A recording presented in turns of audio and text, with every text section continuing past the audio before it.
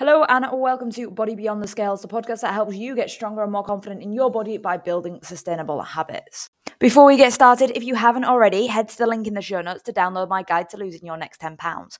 It's packed with BS-free information and actionable steps to help you learn how to sustainably lose weight and keep it off. The best part, it's completely free, so go ahead, hit that link and download now. Now on with the show. Hello and welcome to today's episode of Body Beyond the Scales. I'm Holly and we're going to be talking all about sustainability today and why your diet shouldn't be sustainable.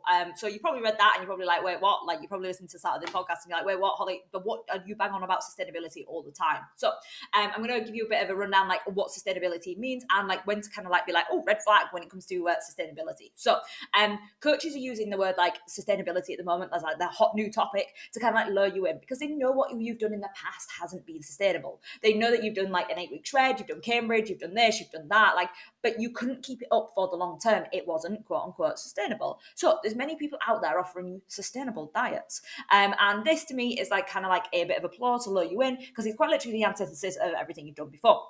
So I'm going to talk to you about the difference and how to like actually see those kind of like key like genuine solutions and those that are kind of like just more like trying to lure you in. I'm going to have to take you back on a story to my year 8 geography class. I can picture the scene right now. Miss Carr is stood at the front and she is telling us all about what sustainability means. So this is where I first learned what the word means, and it means meeting the needs of the present without compromising the needs of those in the future.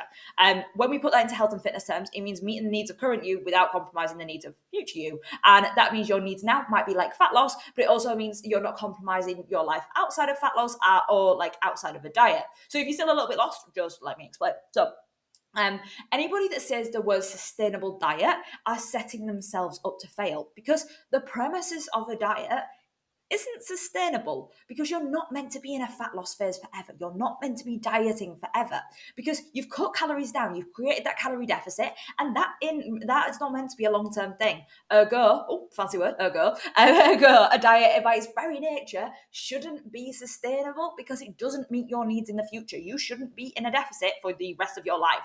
I mean, you'll slowly hit like to a point where you're not in a deficit, but you know, it won't be very fun getting to that point. But so what we want to do is make sure that actually we've got sustainable solutions, but not a sustainable diet. So anybody offering you a sustainable diet is missing the point because a diet shouldn't be sustainable because you're not meant to stay in a calorie deficit forever. So what we want to think about is the thing that should be sustainable instead, and that's your habits. So hear me out here.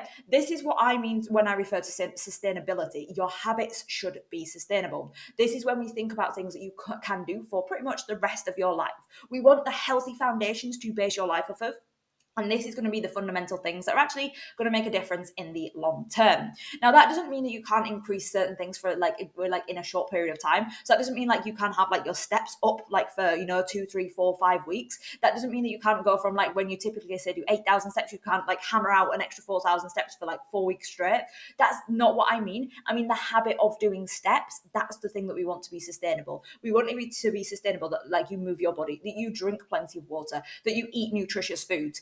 These are the things that we want to be sustainable. And that really is when it comes down to your habits. So that's kind of like the baseline that we want. And that's really what we want to be really thinking about when we think about sustainability, because it's not about like kind of these diets that it's like, oh, well, we should only be losing like this and we should be doing this and we should be doing this. When it comes to dieting, the whole process isn't meant to be sustainable, but the habits that you build during that phase can be the things that set you up for life and can actually mean that you maintain in the long term. And that is a sustainable solution. And that's really what you're after. If you want a sustainable solution, you need to be focused on building the habits up that are actually going to serve you during a fat loss phase, but also after it as well. Or at least the baseline will serve you doing that. So hopefully that has made sense. And now if you see anyone that says the word sustainable diet, you will run completely in the opposite direction. Because you should not be dieting forever because that's only a part of the process. Because once you've lost that weight, you need to learn how to maintain it. And that is a different skill. And actually, when you're into that maintenance phase, you should be eating more food.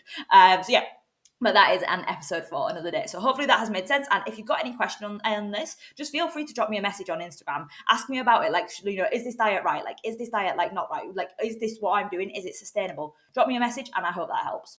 So thank you very much for listening to this episode of the podcast. Before you go, 2 things. 1, if you're wanting to start your own journey, check out my guide to losing your next 10 pounds. Hit the link in the show notes to access it. And 2nd, if you like this episode or any of our episodes, please give this a rating or review. 5 stars, obviously. I know you really enjoyed it. and make sure you hit that follow button. Thanks again, and I'll catch you on the next episode.